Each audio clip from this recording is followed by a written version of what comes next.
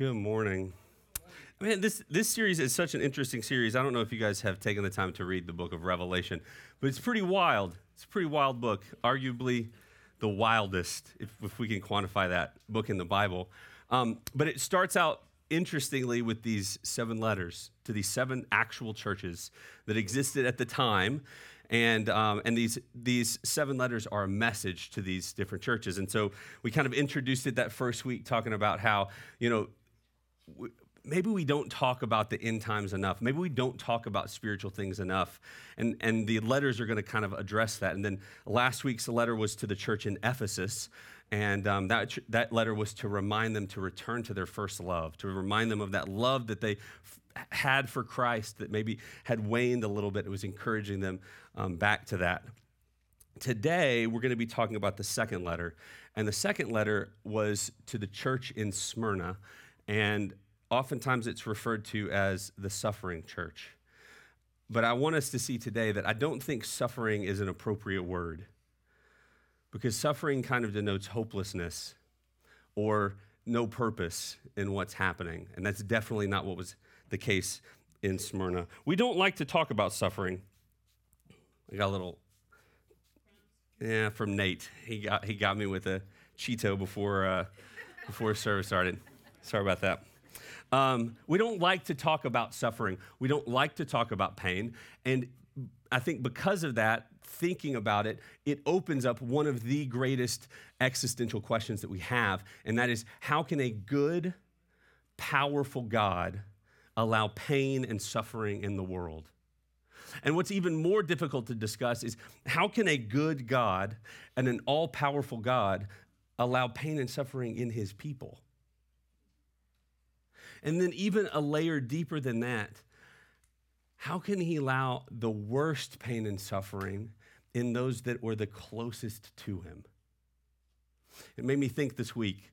You guys have all seen those based on a true story movies or TV shows, and it seems like when the end credits roll, it gives you a little snippet of where that person ended up, right? A little snippet of the rest of their life.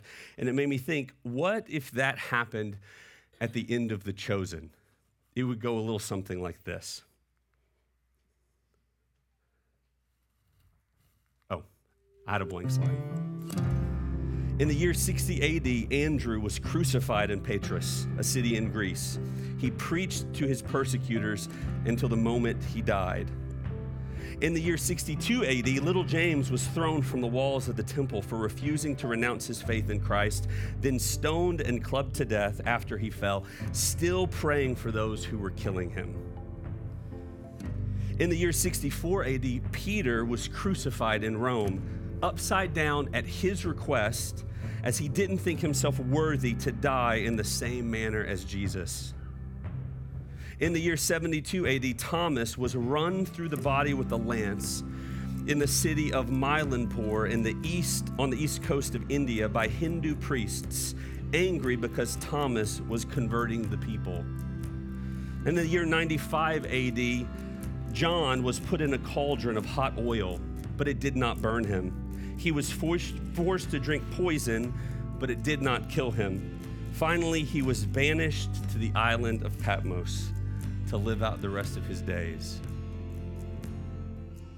It's a little bit sobering. These guys who were the closest to Jesus were some of the worst persecuted in our church history. In fact, I didn't take the time to make the full credits, but every single one of the disciples was persecuted and then martyred except for John. And it seems like perhaps Jesus had a special purpose for John's life. He was exiled to the island of Patmos, and he took that opportunity to write this revelation that he received from heaven.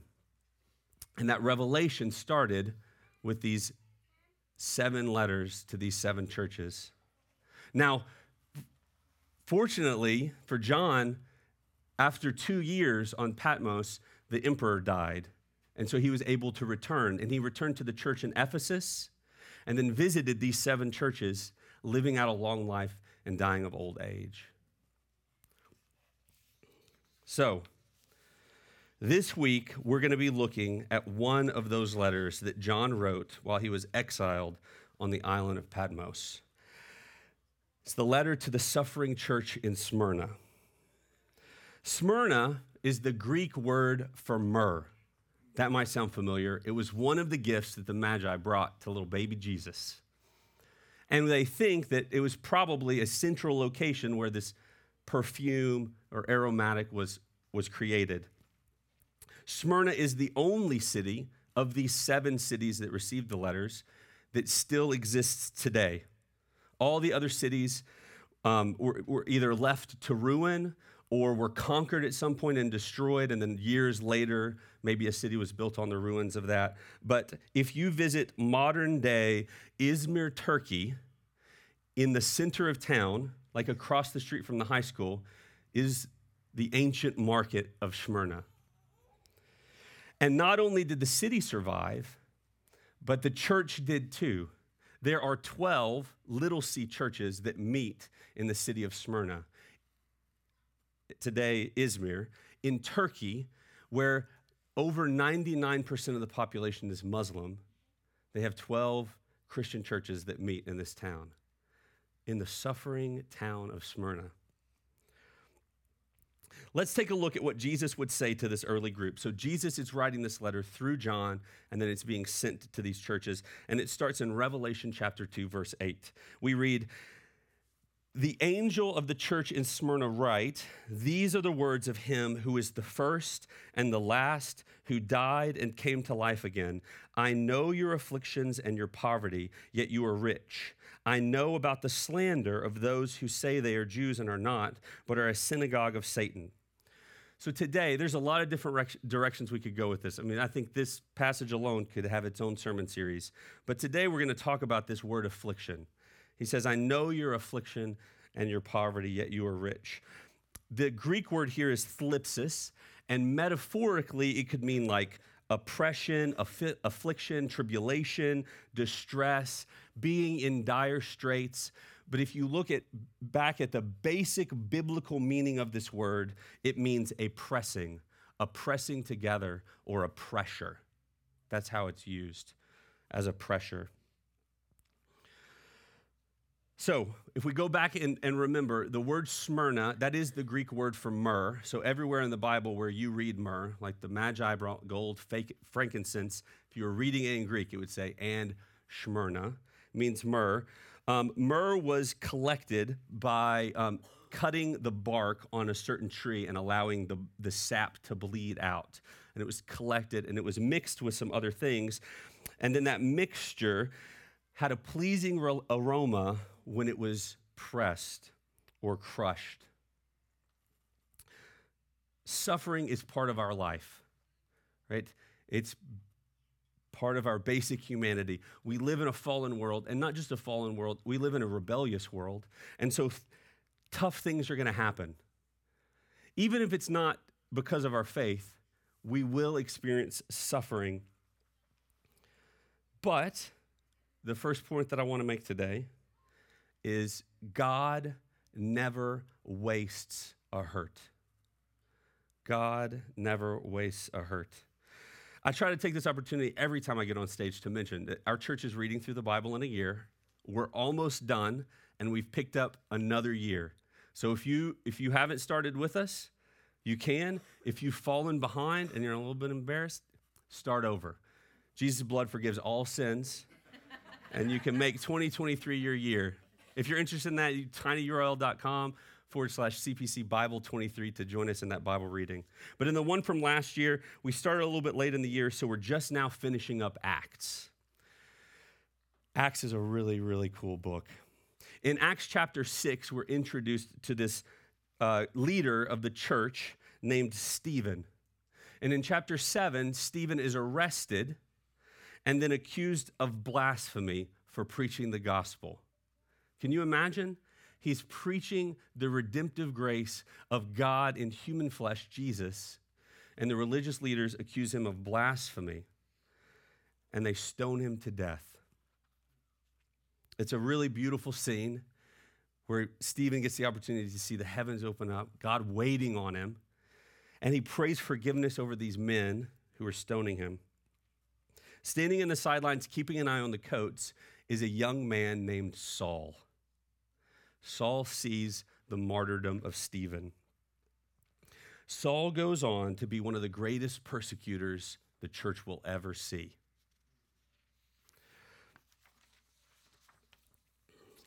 A few chapters later, we read in Acts 11 that because of Stephen's martyrdom, the persecution of the church increased and it caused a scattering. So the suffering, the persecution, the tribulation, the pressure being put on the church caused them to scatter. But what happened in the scattering? The scattering is what caused the gospel to reach farther than just Jerusalem. The martyrdom of Stephen and the scattering of the church is the reason why there are churches that John can write to in Asia Minor, in Turkey. That's very far away in ancient times from Jerusalem. This spreading out of the gospel and this growing of the church causes Saul to almost work into a fever pitch with his persecution. He begins traveling around, and if he finds a Christian, he locks them in prison. So he saw the death of Stephen, and in a way participated by watching the coats. And then he began to persecute the church, locking up men, women, children, anyone he could find that proclaimed to be a Christian, he locked them up. Until a day he has an experience on the road to Damascus. If you haven't read the story, you really should go back and read Acts. But there's this blinding light, and this voice asks, Saul, why do you persecute me? And Saul asks probably the most rhetorical question in all of Scripture, who are you, Lord? He calls him Lord. He knows who this person is. And so he has this experience with Jesus on the road to Damascus, and it turns his life around. God never wastes a hurt. So the persecution of this church and the spreading of the gospel is being experienced by everyone. The lives of these Christians under pressure, how they react to the suffering that they're experiencing at the time, was the greatest witness they could ever give. And just like the myrrh that this city is named after, it was that pressure that was releasing the fragrance of the gospel into the world. You might say, I don't feel called to evangelism, Nathan. I'm not a good speaker. Moses said that. But I want to make the point that as you experience suffering, as life is hard, as things get tough, when you are under pressure, your response plants seeds. When you're mistreated and you respond in kindness, people notice that. When life is hopeless, yet you seem to be full of hope, people notice that. When everything's falling apart, but you are held together, you're sharing the gospel. And occasionally you might have to use some words.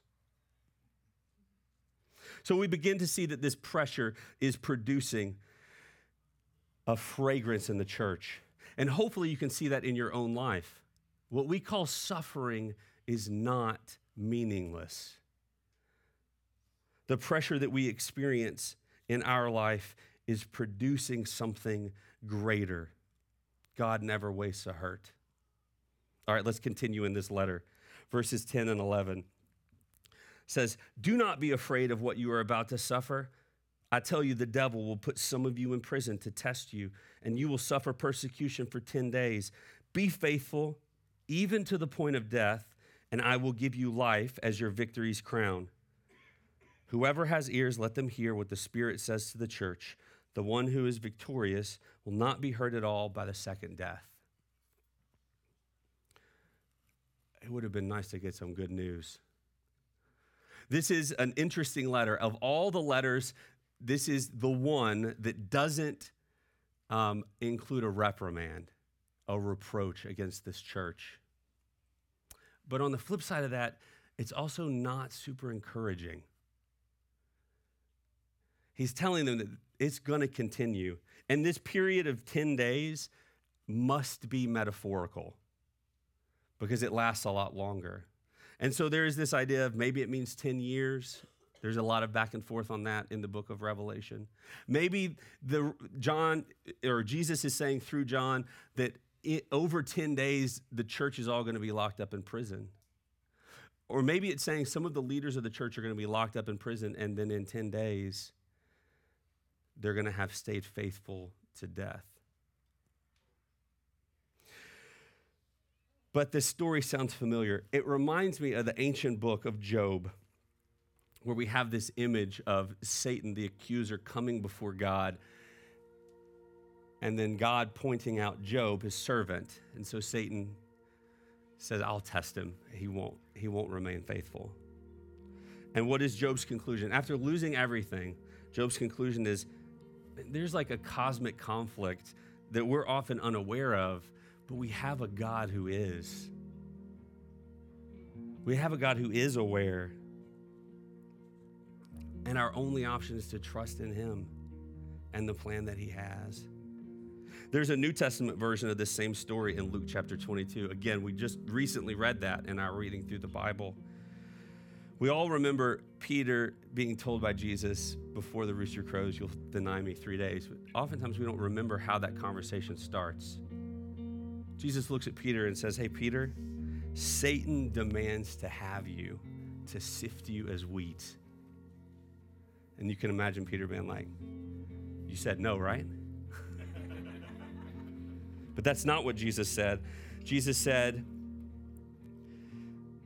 but I have prayed for you that your faith may not fail, and when you have turned again, to strengthen your brothers.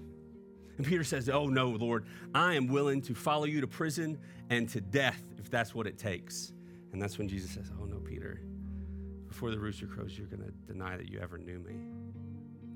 And man, the roller coaster of Peter's life, to go from so zealous for this Messiah that he was willing in that moment when the guards show up to pull his sword and defend his Messiah, to within hours denying that he ever knew him. To then only a few days later be given an opportunity by Jesus to say, Lord, you know I love you 3 times. And then beyond that, he's made a leader of the church, a pivotal figure in the spread of the gospel. And not just that, he's filled with the Holy Spirit and miraculous power, so much so that the sick and dying would line up outside his house, hoping that his shadow would fall on them and heal them. Man, talk about a redemption story. Sifted as wheat by Satan.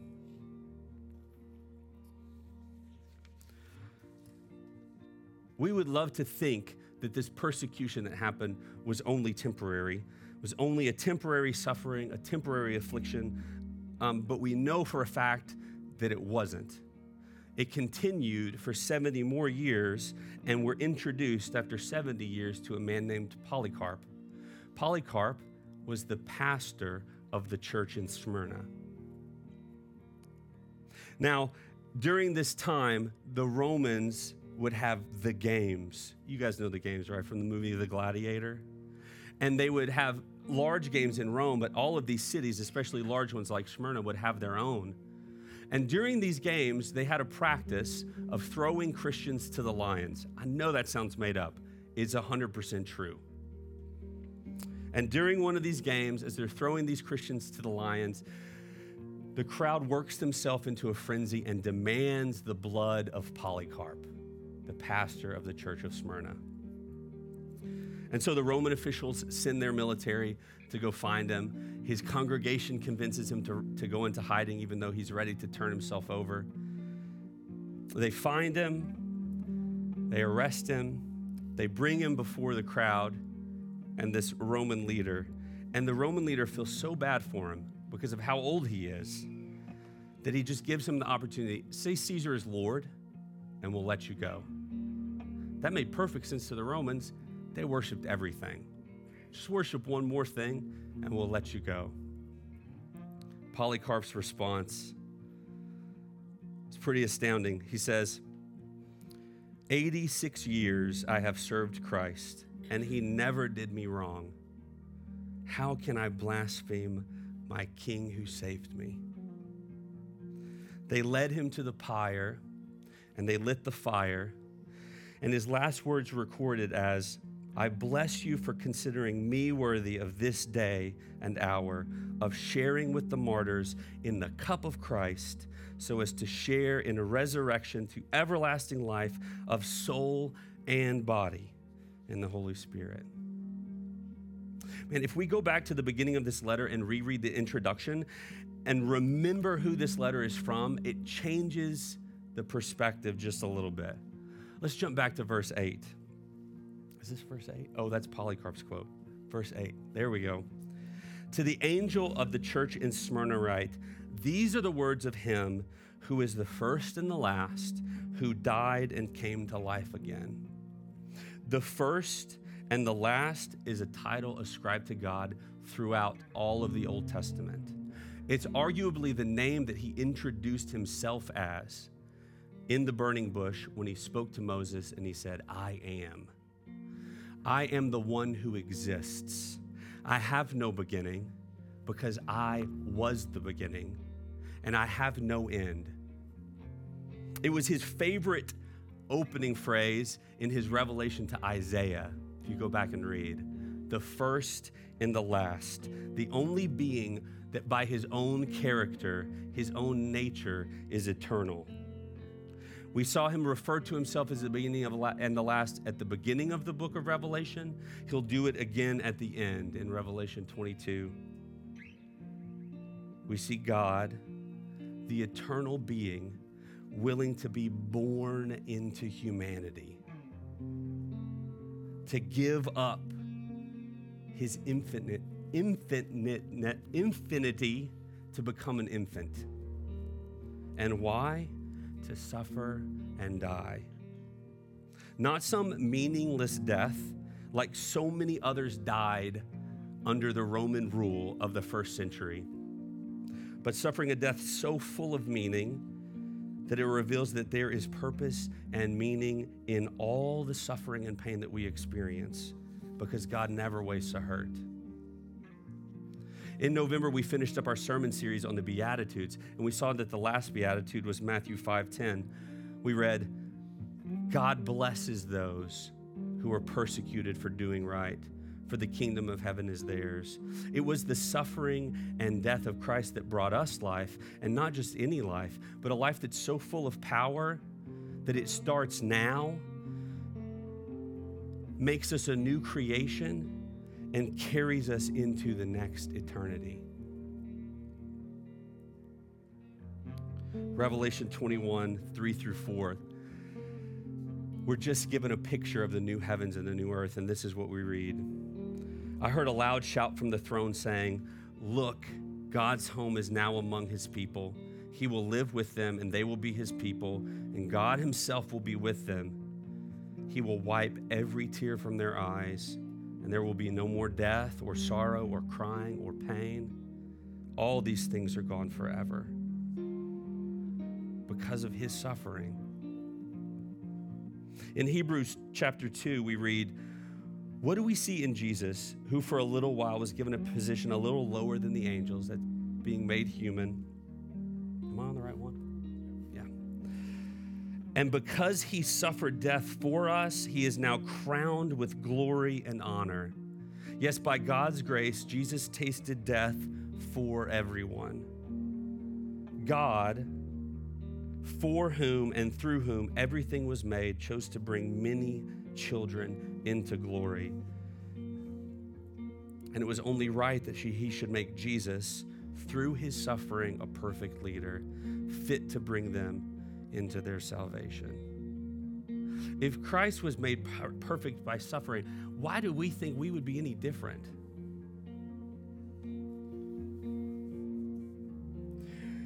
In the introduction, he introduces himself as the first and the last, the one who died and is now living, and then says, I know your affliction. He's not saying, I know about your affliction. He's saying, I've been there. And I'm with you now in that affliction. That pressure that you're experiencing in life right now, he isn't speaking only as the omniscient, eternal creator. He's speaking as a crucified Messiah who suffered and died once for all of us so that we can live, truly live. The cross that ended so many lives under Roman rule won the victory. Let's pray. Father, we thank you for the incredible story that you are telling in and through us. And the fact that when life gets tough, when things seem hopeless, when we're slandered, when we're talked evil of, you have given us the power to have purpose in that moment. That pressure is turning us into something greater. That every day we can become more and more like you. In Jesus' name, amen. You guys stand up, let's sing this song together.